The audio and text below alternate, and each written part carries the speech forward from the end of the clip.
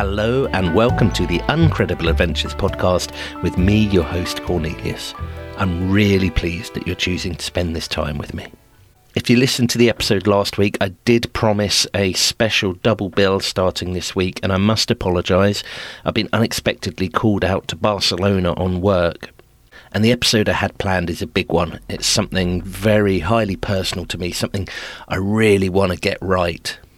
And I certainly will be spending the time that I'm on the plane or at the airport in planning and prepping for that, but I didn't want to try and rush myself to get it recorded.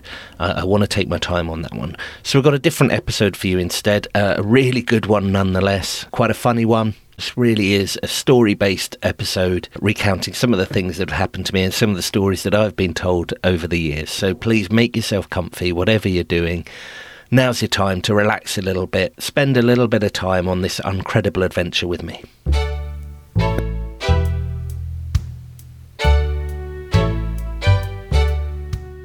So when I first moved to the countryside in Dorset, one of the first people that I made friends with was a local doctor. Proper old-fashioned country GP. Imagine wearing various items of tweed every day. You wouldn't be surprised if you came in to see him and he'd be wearing wellies in his surgery. He used to drive around in a muddy old Land Rover, and he had a really wicked sense of humour, and he told some brilliant stories. But there was one that always stuck in my mind in particular. And he used to tell me about when he was a young doctor, and he got called on a house call to a lady that he's not visited before. Really bright, warm summer's day. And he knocked on the door, went into the lady's house, and she led him through to the back room where the patio doors were wide open to let some of the fresh air in. And this lady was very elderly, and she lost a lot of mobility, and she was struggling with various things, but she'd absolutely not lost the sense of being house proud and the sense of being proper and taking care of herself. And it was a beautifully immaculate house with antimacassars on every chair and doilies on every surface. It was clear this lady took a great deal of pride in looking after her space and looking after her home. And my doctor friend was talking to her for a little while when a rather mangy-looking dog sauntered in through the open patio doors and started walking slow loops around the room. And the lady, he could see her watching it out the corner of her eye, but she didn't talk about it, she didn't say anything, so he decided just to ignore the dog as well and carry on talking to her. And the dog started walking round and round on one spot, which was between the sofa that he was sitting on and the chair that the lady was sitting on, and eventually started scratching the floor a little bit. And the next thing, he was squatting, starting to shake and laid, well, I'm not even going to say what it is, but you know exactly what the dog put on the carpet. And this was really quite surprising for the doctor because the dog had been telegraphing what it was going to do for quite a while. The whole time the lady had been completely ignoring it, and he could sort of see her eyes slightly twitching, but she wasn't looking at the dog, she wasn't referring to it, she was trying to pretend it wasn't happening. And as this dog did its business and this foul stench filled the room, my doctor friend started to worry, and he started to think, oh, maybe we've got something going on here that he's not aware of. Maybe there's some dementia, or maybe some other way that this lady is struggling, because she didn't acknowledge at all. She didn't try and stop the dog. She didn't tell the dog off for what it was doing. She let it do its business. The dog wandered off around the back of the sofa and sort of curled up on the floor and went to sleep. And they both sat there completely ignoring this steaming pile of mess that was between the chairs.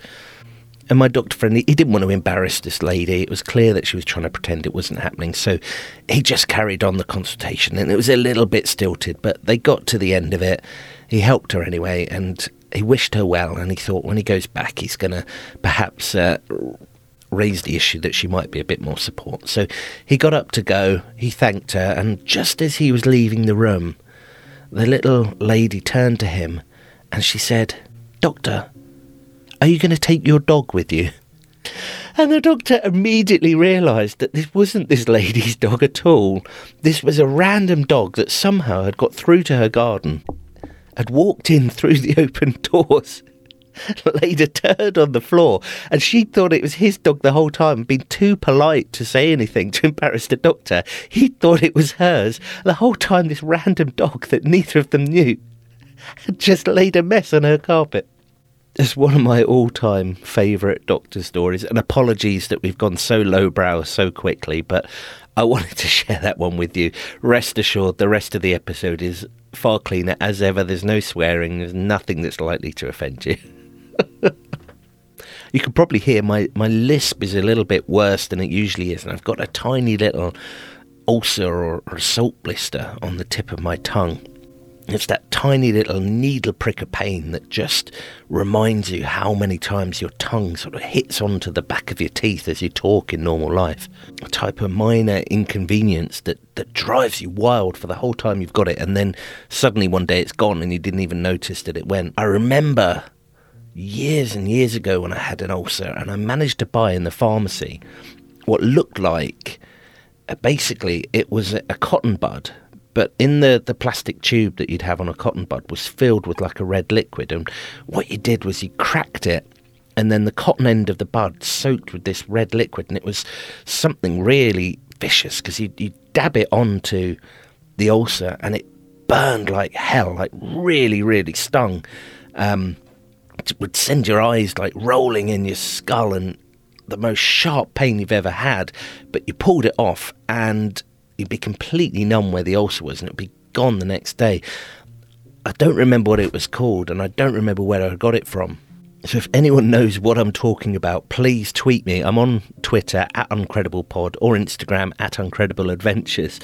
What is this stuff? I've never been able to find it. The closest I've got is my grandma used to tell me you've got to rub salt in. You need to lick your finger, put a bit of salt on the table, dip your finger in so you've got a salt encrusted finger, and then sort of grind that into the ulcer. Again, stings like hell, but helps to heal it up fairly quickly. But this ulcer, as well as making me just aware of the movement of my tongue at every single moment of the day, made me think about teeth and everything to do with teeth, and that's what I'm going to talk about in this episode. I've actually, maybe a surprise, doesn't fit the stereotype perhaps for some of our American listeners, but I've got fairly good teeth. They're not bad at all. We were pretty regimented growing up, making sure that you brushed your teeth twice a day and went to the dentist regularly, which the older I get, or not the older I get, but since I've had kids, the more amazing that is to me, because there's nothing worse. I've got 2 small toddlers at the moment, and trying to brush children's teeth when you don't want to do it, they don't want you to do it, they're wriggling, they're moaning, you're trying to get their toothbrush in their mouth and they will bite down on it or won't hold it open, or they're moaning. My children have got something about mint. They say, oh, it's too spicy, I don't like this spicy one, so they're always moaning. We have to buy them strawberry flavoured toothpaste. It's one of those battles, and I'm sure you have it if you have kids, but you just have to do it. And there's a really important lesson in there that you're teaching your children about sometimes, and sometimes being twice a day. You have to do things that you don't enjoy for a bigger purpose, for a better outcome, and for something that you do want. And when I think back to being a kid and the dentist that we had, I don't know whether this was as unusual as it sounds or whether this is fairly commonplace. Again, hit me up, let me know. But the dentist we had when we were children, his dental surgery was literally in the back room of his house. So he had a residential house. You used to go in, just a normal front door. You'd knock on the door and someone would open it. Maybe it might be him, might be one of his kids, might be his wife. And you'd walk through, and there wasn't a waiting room. So if you were early, you'd just go and sit in the living room, the front room. So you'd sit on the sofa and someone might be in there watching TV or hanging around, whatever you do in the front room. But you'd wait in the front room, and then the back room, he had it set up as his dentist surgery. So he had a proper chair, but it wasn't a sterile medical place like the dentist seems to be now. It had a carpeted floor and it had curtains and all the rest of it. And everyone I knew went to this guy. So I guess it wasn't that strange. Do you remember that front room dentist? Was that a thing when you were growing up? Is that just me? I don't know. This guy eventually, I read in the paper, he got struck off for doing unnecessary dental work. He was filling and refilling teeth that didn't need fillings. I don't know how he got caught, but eventually it caught up with him. I guess the contract he had with the NHS was that he got paid so much per filling he did, so whether you needed them or not, you'd get them done. Having said that, he never did a filling on me. I've got one filling that I had put in when I was about 23. I always remember the horror, though, of going to the dentist as a kid, and it was worse than parents' evening. It was like getting your school report, only you had no idea what was going to be in it. And this dentist was there was something a bit sinister about him, and I remember he used to say, I see you walk past my house on the way home from school, and I see you out the window drinking fizzy drinks and eating sweets every day. And when I was little, I took that really literally. I think he meant you, as in kids generally, but I always used to have that eerie hair sticking up on the back of my neck feeling whenever I walked past on my way home from school, thinking that somewhere behind that neck curtain the dentist was watching me. And I used to make a real point of if I did have a snack or a drink, I would hide it. I'd make sure I'd carry it on the other side of my body and make sure that he would never see it as I was walking past his house. And like I said, I never actually had to give me a filling, so my teeth couldn't have been that bad. But if anything, I always got the vibe, I think that wound him up a bit more. My teeth weren't perfect, but they weren't bad enough that he was going to make any money off giving them fillings. So it was always a begrudging. He'd give me a bit of a telling off and make sure he told my mum and get me in trouble, despite the fact that before we had to go to the dentist, I would brush my teeth, 10 minutes solidly trying to brush, like make up for months of abuse and neglect, and give him I used to, and it's crazy the things you do as kids. I remember when I was old enough to brush my teeth on my own, but young enough that I had to be reminded to do so, I definitely would just go in and run the tap in the bathroom and stand there for a couple of minutes. Maybe even some of the time I'd even just eat a little bit of toothpaste so that I had it on my breath. All of that just to avoid brushing your teeth. Well, I don't know what goes through your head. But this dentist, he did all the tricks in the book. He'd get his metal hooks and tools out and stab you in the gums and poke around and scrape and scratch until he managed to get some blood coming out. And then he'd say, see that blood? You say, yeah. He said, that's because your gums aren't healthy. That's because you're not brushing your teeth properly. I used to think, no, that's because you just poked me with a metal prod. What are you talking about? So when I got a little bit older, I got a different dentist, a proper dentist, as in had an actual dental surgery with a sign and everything that wasn't just in someone's house, and had polished floors and things like that. Lovely Australian lady. And she used to say to me that if you look at the evolution of humans, what's happened at each stage of evolution is that we basically have less teeth. So when we were much more ape-like, you'd have loads of teeth, and gradually over millennia, over thousands of years or millions of years, that's been whittled down to the teeth that we have now. And actually I've naturally got teeth missing, so my bottom row on either side at the back, I've only got 6 teeth on each side, so 12 in total. I don't have my 7s, and I don't have my bottom wisdom teeth for some random reason I don't know. But I always remember once this dentist told me about evolution and how you have fewer teeth, or the further back you go in human evolution, the more teeth people have. I was always used to tell people, I was quite convinced that you're looking at the next stage in evolution. I'm one step ahead. The teeth that I've got now is the pinnacle of humankind. But this dentist was kind, and she did some of the same tricks, but she was really nice. I remember one time when she was doing a bit of minor work, and she said in such a calm and lovely voice, she said, you know that cotton swab that you're biting down on there? I said, yeah. She said, well, that's my finger. Anyway, so I've got this ulcer now, and that's quite rare for me, but for a period of my life, I think from about the ages of 18 up until about 5 years ago, I used to suffer terribly with things in my mouth. So I would have tonsillitis, bang on cue, about once every 3 months. I'd have a flare-up of terrible tonsillitis, that awful burning, swollen tonsils and fever and all the rest of it. Each time worse than the last, and my scarred and torn up tonsils. And I never had them taken out because I didn't start getting tonsillitis until I was an adult. And apparently it's quite a big operation. When you're a child, they can whip them out fairly easily, but when you're an adult, it's quite a big operation. So I've still got my tonsils. I also used to suffer, related I'm sure, from ear infections. Would always have a middle ear infection or some kind of pain or something there. And actually I'm partially deaf in both ears, but my left ear in particular is bad. And I'm sure it's related to these constant ear infections, which is related to the tonsillitis. And it was one of these things, just a regular recurring medical problem that you just put up with. You try not to think about too much and you just have it. That was right up until, I think this must be about 5 years ago. And I was in the pound shop and they sold a little kit of dentist tools that had like a little mirror on a stick and a little spiky thing that you can use to make your own gums bleed to prove that you don't have healthy gums and all the rest. And I bought that. I can't remember why. I think perhaps to look at my tonsils that were struggling at some point, and I wanted to try and get a better look. But what I noticed is, I said earlier I haven't got wisdom teeth on the bottom or my sevens, but I do on the top. Or I did on the top. I had 2 wisdom teeth on the top.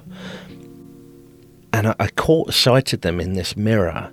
And I was really shocked by what I see, because all of my teeth are pretty good, apart from these 2 wisdom teeth, which were sort of, they were grey coloured and they looked rotten to me. They looked terrible. I didn't have a dentist at the time. I haven't had a regular dentist since I was a child. It's virtually impossible to get one. Again, since COVID, I haven't had a dentist and I can't get in to see one now. But I went to see the dentist and he said, what are you seeing me for? And I said, well, I used a little mirror and I spotted my wisdom teeth and they're completely rotten. They're really bad. Can you have a look? So he had a look, and I don't remember exactly what he said, but he said, okay, yep, they don't look great. He said they've not got the normal type of decay you get. So normal decay you would get would result in individual holes, which is where you get toothache and you have to have filling. He said this is kind of a breakdown of the entire surface, which is quite shallow and not as serious as normal decay, but it does add up over time and might cause other problems. So he said, yeah, we should take those out. So book in, get the next appointment, which is in a couple of weeks. You need an hour. We'll take them out. We can just do it here with a local anaesthetic. Won't take too long. We'll have them out. So I booked it in a couple of weeks later, and I thought, well, here we go. Going to get my wisdom teeth out. Nothing to worry about. I'd never been too worried about the dentist before. I'd only ever had one filling in my life, so I had never had a bad experience. I'd always had kind and gentle dentists, or someone's dad in their back room who didn't do any dental work on me. But I made the mistake, and I promise you, if you're awaiting any kind of dental work, do not do what I did, which was the day before I started to get really interested. Like, I couldn't really understand, how is he going to get these teeth out of my head? What is it, a big pair of pliers that he reaches in and tugs them out? How does it work? So I went on YouTube and I searched on YouTube for wisdom tooth removal and spent a really unpleasant afternoon watching videos of people having their wisdom teeth removed. And it's a beautiful but a savage process that effectively they get looks like a flathead screwdriver and just jam it in behind the tooth and then twist it and try and it sort of cracks the tooth. Apologies, I said there was nothing that was going to worry you. I think people really hate the dentist, but this episode's only going to get worse, so apologies for that. But yeah, I watched how they crack these wisdom teeth out and then pull them out. And then somehow the worst bit was the local anaesthetic, so the injection they give for the local anaesthetic. And I can't describe what it was, but there was something that absolutely stuck in my head, was watching the video of this needle just slowly inching towards someone's gum, and can't help but think how tender, and it doesn't even see the light of day, does it? The roof of your mouth. And to see this needle sort of inching its way towards it, I could, watching a video, making me feel it now, I could feel that needle going in, and I really started to obsess over it. And then the day before I was due to go to the dentist, we had a friend round who'd had her teeth removed. And I told her exactly the same story that I'm telling you now. I said, I've got my teeth, got to have my wisdom teeth removed, and I watched these videos. And she started saying, oh, be careful, you got to be careful. I had mine out. I got a dry socket. Dry socket is the worst. Whatever you do, don't get a dry socket. And I said, what's a dry socket? And essentially this is where, if you have a tooth removed, you get like a blood clot that forms basically like a scab over the hole in your jaw where the tooth was. And underneath that scab, there's a good blood supply and it's moist, and your body can really work to fill the hole and keeps any infection out and to heal over. And a dry socket's when you do something, so smoking can cause it, or sucking something too hard, or eating something too rough, or being in the hours and the days after you've had a tooth extraction. There's various things, and a lot of the advice they give you for what you should and shouldn't do is based around trying to avoid getting this dry socket, because if you remove that scab, it's really hard for the body to heal that hole, and it comes with a huge amount of pain, discomfort, infection, all the rest. So and my friend had experienced that, and she was telling me, whatever you do, don't get a dry socket. And in between the wonder that is the modern world YouTube and confiding in a friend, I turned myself into a complete dental phobic. I was terrified of going to the dentist, or I'd never even thought about it before. It really became a big deal.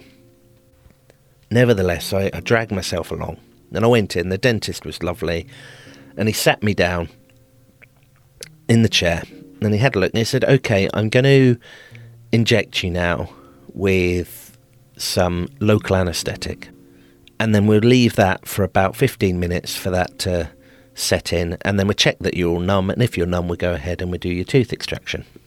And as he came in to start doing this injection, all I could think about was the videos I'd watched, the videos where that needle inches slowly towards your gum and pierces it, and it was the most pleasant moment of my life. And the injection didn't really, you can't really feel them. It's a tiny little scratch. If you wouldn't think twice if you didn't know what's happening. But when you do know what's happening, and when you're picturing it in your head, and when you're thinking about it and thinking about what's coming next, and in a moment he's going to crack my teeth out, and what about a dry socket? I started to really panic, and I had what was, I now have found out was a panic attack. But I never experienced anything like that in my life before. The other thing that I found out is that what they inject you with is a mixture of a couple of things, and the two main ones is lidocaine, or something similar to lidocaine, which is a very, very effective anaesthetic, so that completely numbs the area.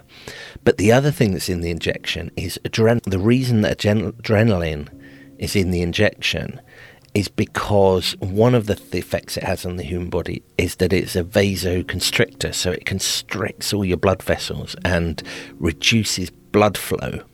And that's really, really useful when you're applying a local anaesthetic like lidocaine. Using the adrenaline in there to stop the blood flow basically means that the anaesthetic that's been injected stays where it is longer. You don't have blood coming in and picking it up and spreading it to other parts of the body, so you have a much more localised numbing. But let's not forget it is adrenaline, and adrenaline is your fight or flight hormone. It's highly stimulating. It's when you have a panic attack, it's adrenaline is probably the main hormone that's involved in raising your heart rate, in making you feel worried, in making you feel anxious, in making you feel alert that something terrible is about to happen. So my natural fear and my worry that I'd had was then compounded by the fact that I got this little shot of adrenaline, and I silently, lying on this chair while the dentist went off and did something else after he'd injected me, was suffering from a horrific panic attack. But I just tried to hold it together. So I shut my eyes and I held onto the side of the chair, and I thought, I just counted my breaths. I was breathing in, breathing out, trying to stay calm. And I got an overwhelming feeling like I was going to be sick, and all I was doing was, that awful feeling when you can feel it welling up and it's coming in waves and then it goes back, and I was just concentrating on keeping that feeling at bay and breathing. And the dentist came back. He didn't notice I was struggling, and he said, let's test this out. Can you feel this? And you poked my gums or whatever he did. And I said, no, I can't feel a thing. It's completely numb. And he said, okay, let's start work. So I was still in a very heightened state of horror, feeling terrible at the moment. And he started to take my teeth out. And I'm not going to go on about this bit because it's probably terrible listening for some people, but that bizarre feeling where you can't feel directly what's happening, but you can feel through the other parts of your skull and your head. You can feel every move he makes. You can feel these big cracks as he goes. It's totally... The only thing I think, if you never had it and you want to try and imagine what that feels like to not be able to feel the pain, if you put your teeth on a table and then someone on the other side of the table starts knocking, it wouldn't be painful, but you can feel that like reverberating around your whole brain. It was exactly like that. And as he was doing it, this feeling that I was going to be sick just took over everything, to the point where I started to get tunnel vision. The room was greying out. I could barely see in front of me. I was absolutely convinced that I was going to vomit. And I was, to the point that I was almost holding it back. And there was this huge kind of... What I didn't want was to delay things. I wanted it over. I wanted the guy just to get this tooth out. Because I thought, there is no... If I stop him, if I say, look, stop, I can't deal with this. If I get out this chair, I'm never getting back in the chair. I'm never going to be able to sit here and come back and say, okay, let's have a go, do the injection again. It's not going to happen. So I knew more than anything else, I just had to put up with this experience and get out the other side. But I also was sure at this point that I was going to be sick. And then I started to think, well, what? He's going to take my teeth out. I'm going to have these open, exposed wounds where I've had my teeth out, and then I'm going to be sick. And the idea, I'm sorry again, the idea of being sick into these open wounds in my mouth, I thought that is going to, if that doesn't cause dry socket, I don't know what will. This is going to be terrible. And I was lying there, and eventually he finished. He said, right, we're all done. Do you want to rinse your mouth? So I kind of rinsed my mouth, and he said, okay, you're all done, take the glasses off that I had. And he took the bib off me, and I rinsed my mouth. I think he gave me something to bite down on, and I just needed to get out of that chair. And I stood up, and I was absolutely drenched in sweat. Like my t-shirt was drenched through. It looked like I'd stood in a shower. I was slightly swaying because the room was starting to go a bit black. And at that point, the dentist noticed, and he looked at me, and he said, "Whoa, okay, sit down on the floor." And he called for the assistant, and I sat down on the floor. He said, like, lie flat on the floor. And I was so relieved at that point that he'd noticed and was taking control. And I did, and it's ridiculous. What is it? Shyness or timidness or whatever it was that I was too scared to say to him, I'm not doing okay. I was so relieved that he'd noticed. So I was lying on the floor while he frantically started rifling through my notes, and I could see he was, what I found out later, he was looking for the page where I'd written if I was allergic to anything or not. And I imagined for a few seconds there, he thought, oh my goodness, because he didn't even look at the notes beforehand, he just went straight into it. And I think he was probably panicked about what he might see when he read through the notes. Well, nevertheless, I remember him shouting, we need glucose, and they started bringing me some sugary, some kind of sachets that they put in a cup that was like a sugary drink that I had to drink. And I was lying on the floor, and gradually my breathing slowed down, and I still felt terrible and shaky, but I started to feel all right. And he said, how are you feeling? And I said, oh, I'm fine, sorry. And I was so embarrassed that here I was lying on the floor in the dentist, like, what, how ungracious, how terrible that was. And worse than that, I'd worried this guy, I'd made him panic, and somehow to me that was an even worse outcome than me being panicked. So I stood up, and he said, whoa, steady on. I said, no, I'm fine. And I went out to the waiting room,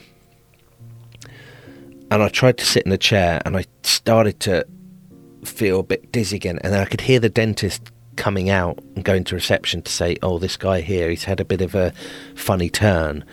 And I knew I couldn't deal with it, so I got up and I walked and I went into the toilet and I locked myself in the toilet. And I rang my partner because I didn't know I looked in the mirror and I didn't recognise. I was completely white with just black rings around my eyes. I looked terrible. I was drenched through with sweat. I was shaking. I still felt like I was going to be sick, and I rang my partner and she answered, and I was kind of sobbing, and I said, I need you to come to the dentist. You've got to get me. And she said, what's going on? And I said, I've locked myself in the toilet and I can't come out because they're all going to look at me. And she started laughing. I said, this isn't a joke. I need you to pick me up, please. I don't know what's going on. I was just completely in panic. And then they started knocking on the door. Mr. Incredible, Cornelius, are you in there? Are you okay, sir? Sir, can you open the door? They all thought I'd gone into the toilet to collapse, and I could hear them starting to, they were next thing, they were going to kick down the door, and I was stuck in this moment. I'm fine. They said, can you open the door, sir? Please open the door. They were so worried about me. So I had to open the door to the whole dentist surgery, the dentist and the nurses and the receptionist all there, just to top off my humiliation. And the nurse held my hand and walked me through to reception, and they sat me down in a chair and they brought me a cup of tea. And they were all being so nice to me, and I started to feel all right. I started to recover, and then really the shame of the whole thing, that's when it really started to sink in. And I started to think, oh my goodness, what a exhibition I'm making myself. What am I doing? And here's the strange result. This is the outcome. You remember me saying at the beginning of the podcast that since I've been an adult, throughout my life, I've suffered from tonsillitis on the dot every 3 months. Set your clock by it. Tonsillitis and ear infections and all the rest of it. Well, actually, since I had my wisdom teeth taken out, I have had no occurrences of tonsillitis. I've had no ear infections at all. It's been about 4 or 5 years now that I've been completely free from both. Now, I did never go back to the dentist to have this confirmed, but I'm sure that can't be a coincidence. Absolutely. Somehow having my wisdom teeth in was causing me to have all sorts of other issues. And although it was a very embarrassing and very traumatic experience, absolutely the best decision I made to have them taken out that day. And of course, the best part of the entire story was I eventually got out of the dentist all right, and I've never been back, so I never have to see any of those people again as long as I live, hopefully. But the best part of it was, of course, because I'd rung my partner and asked her to come and rescue me.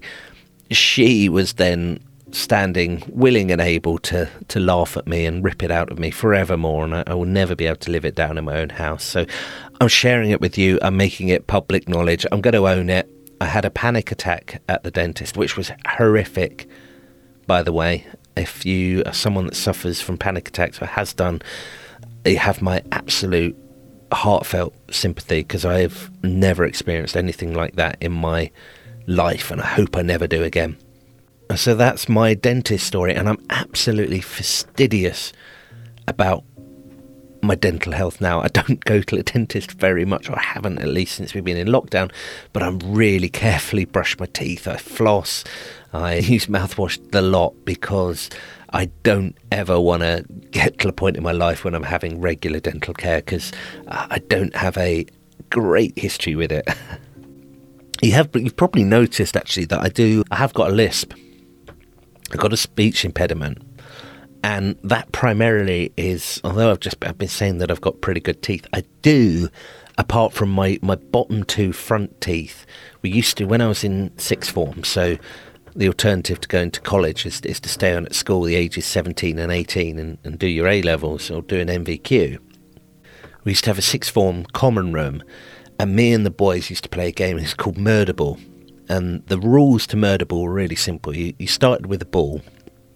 You split yourself into two teams, and you score a point by touching the ball, and you have to be holding it and you have to push it onto the wall at one end of the room, and the other team has to press and hold the ball and press it to the wall on the other end of the room. And other than that, there are absolutely no rules whatsoever. You can throw it, you can kick it, you can use physical contact, you can use weapons or anything, as much as you would dare to do within the confines of not breaking any laws.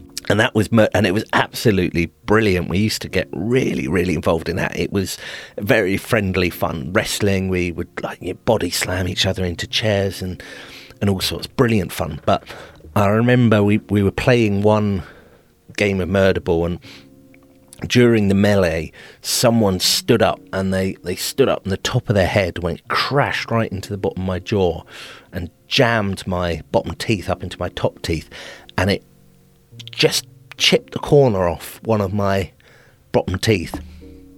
And I went to the dentist because it was really sharp, and it was odd to have a little chip there, and they built it back up. They put some white stuff on that. You can't even see it's there, but they basically built a new false corner. But it's got a very slightly different shape, I guess, or it's slightly bigger, or I don't know exactly what it is, but whatever it was, from that day I've had this little lisp, and it's all about this little built up bit on my tooth.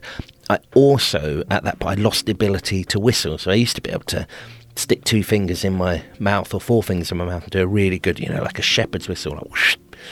Completely lost that when they rebuilt this front tooth. I've got one more tooth related story. It's more of an observation. I didn't know this could happen, and it blew my brain. It stands to reason, but if you've ever had a dog or a puppy, puppies have milk teeth, same as humans do, and their milk teeth fall out in the same way that our human teeth do, and they grow older teeth. Now, I never realised that, and I had a dog, and one day I'm going to write an episode, or a couple of episodes, about this dog. Was the most wonderful boy that ever lived. I loved him absolutely dearly, and one day when I'm feeling up to it, I talk about him. He's not with us anymore. He was a German Shepherd, and I didn't know that they lost their teeth in the same way. I did know that a puppy German Shepherd, they call them land sharks. They're terrible. They bite like nobody's business. They got really sharp little needle sharp teeth, and they not an aggressive type of way. It's just the way they play, and they don't know what they're doing. They bite, and it's pretty horrific having a baby German Shepherd in the house because they constantly bite, and especially when they're teething. But I remember this lovely dog we had. I'm not going to name him. I'm going to save it all for a proper episode where I talk about him. But he's not with us now, and one of his canine teeth came out, quite one of the bigger teeth, and I think generally they just swallow them. They come out when they're eating and they swallow them, but this one came out and it landed on the stairs, and I found it, and I've got this tiny little milk tooth from when he was a baby puppy, which I keep with the milk teeth from my children, and it's one of the few physical reminders I have of this wonderful boy. What a treasured possession. But yeah, you might be interested to hear that dogs' teeth fall out and you can find them and keep them if you're lucky. It surprised me. But yeah, I've got pots and pots of children's teeth all mixed up. I don't know whose is whose. I don't know where they came from or who they belong to. I'm not sure it's really important. I don't know what you're meant to do with them. Because of course we do the tooth fairy. So the whole legend of the tooth fairy, your tooth comes out and you put it under your pillow, and the tooth fairy will come and leave you some money. Really, really inconsistent in this house. We don't have a very strong tradition with it, so the amount of money you get is entirely dependent on what feels appropriate on the day. And more than once, I have completely forgotten about it. So the child has gone to bed, put their tooth under their pillow. We've forgotten to go and take the tooth and put some money under there when the child's asleep. They wake up, reach under their pillow, see their tooth is still there. The tooth fairy hasn't come through in floods of tears, and you immediately know that you are not just the worst parent that ever existed, but the worst human being that's ever existed, to let your child down such a deep, fundamental level, to destroy their trust in humanity and the world and justice. But luckily I'm pretty sneaky, and kids are really, really stupid. So on more than one occasion I've forgotten to do the tooth fairy, and on more than one occasion I guess I've gaslighted my kids, I don't know, but I've said, oh really, the tooth fairy, I can't believe the tooth fairy didn't come, let's go and look, and in the process go and slip a pound coin under there and get rid of the tooth. I said, are you sure? Have another look. Why don't you go and have a look now? And the kid of course goes and looks, and oh look, it's got a coin under there, and everyone lives happily ever after. Completely dastardly, but I'm sure I'm not the only one that has done that. I'm sure there's people that have done much, much worse. And that's of course when they're really little, and then when you got a 12-year-old that's got one tooth that's still out, his last tooth comes out, you don't care about it at all. Even the kid doesn't care. It's like, oh, another one gone. At that point you need to just cut out the middleman and just give him a fiver, I think. But yeah, I can't. That's sort of really odd, isn't it, having a collection of body parts, a collection of teeth in your house from various people just in a pot. I didn't keep my wisdom teeth. I'm sure I could have. I'm sure if I'd asked for them, I could have kept them. I can't think of anything worse as a memento. But that's not... It does strike me, and I've just realised this now, that I have got from my 4-year-old, so my third child, my 4-year-old being born, in the freezer I've got about 5 inches of umbilical cord in a plastic bag. And I can't.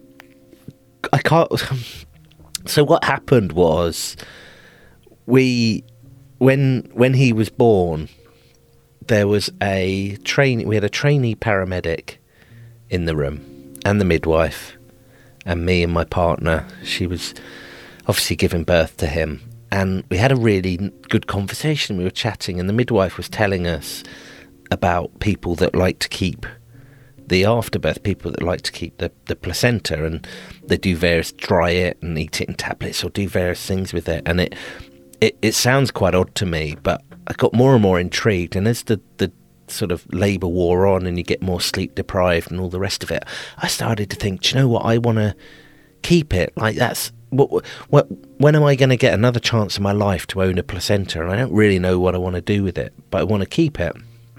So I started talking to the midwife, saying, oh yeah, can we have it after? Can we keep it? And she said, yeah, of course you can. People do. Help yourself. And then when it got to the point that we'd had the baby and you had the rush of emotions and it's all over, and the midwife was sorting through the placenta and all the rest, and she said, do you still want this? Do you want me to bag it up? And of course I didn't know. I've got a baby now. I'd kind of completely forgotten that part, that we get to go home with the baby.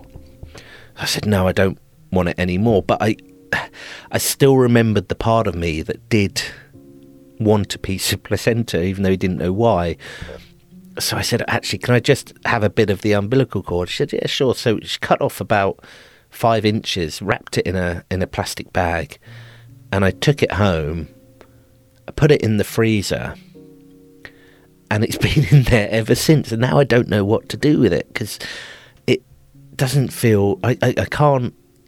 Perhaps I'm being hopelessly sentimental. In fact, I'm sure I'm being hopelessly and terribly and unforgivably sentimental here, but I can't think of a single thing to do with this placenta. Like, I can't just chuck it. I'm certainly not going to eat it or anything. I never was, but definitely not after it's been in the freezer for 5 years, mixed with everything else in there.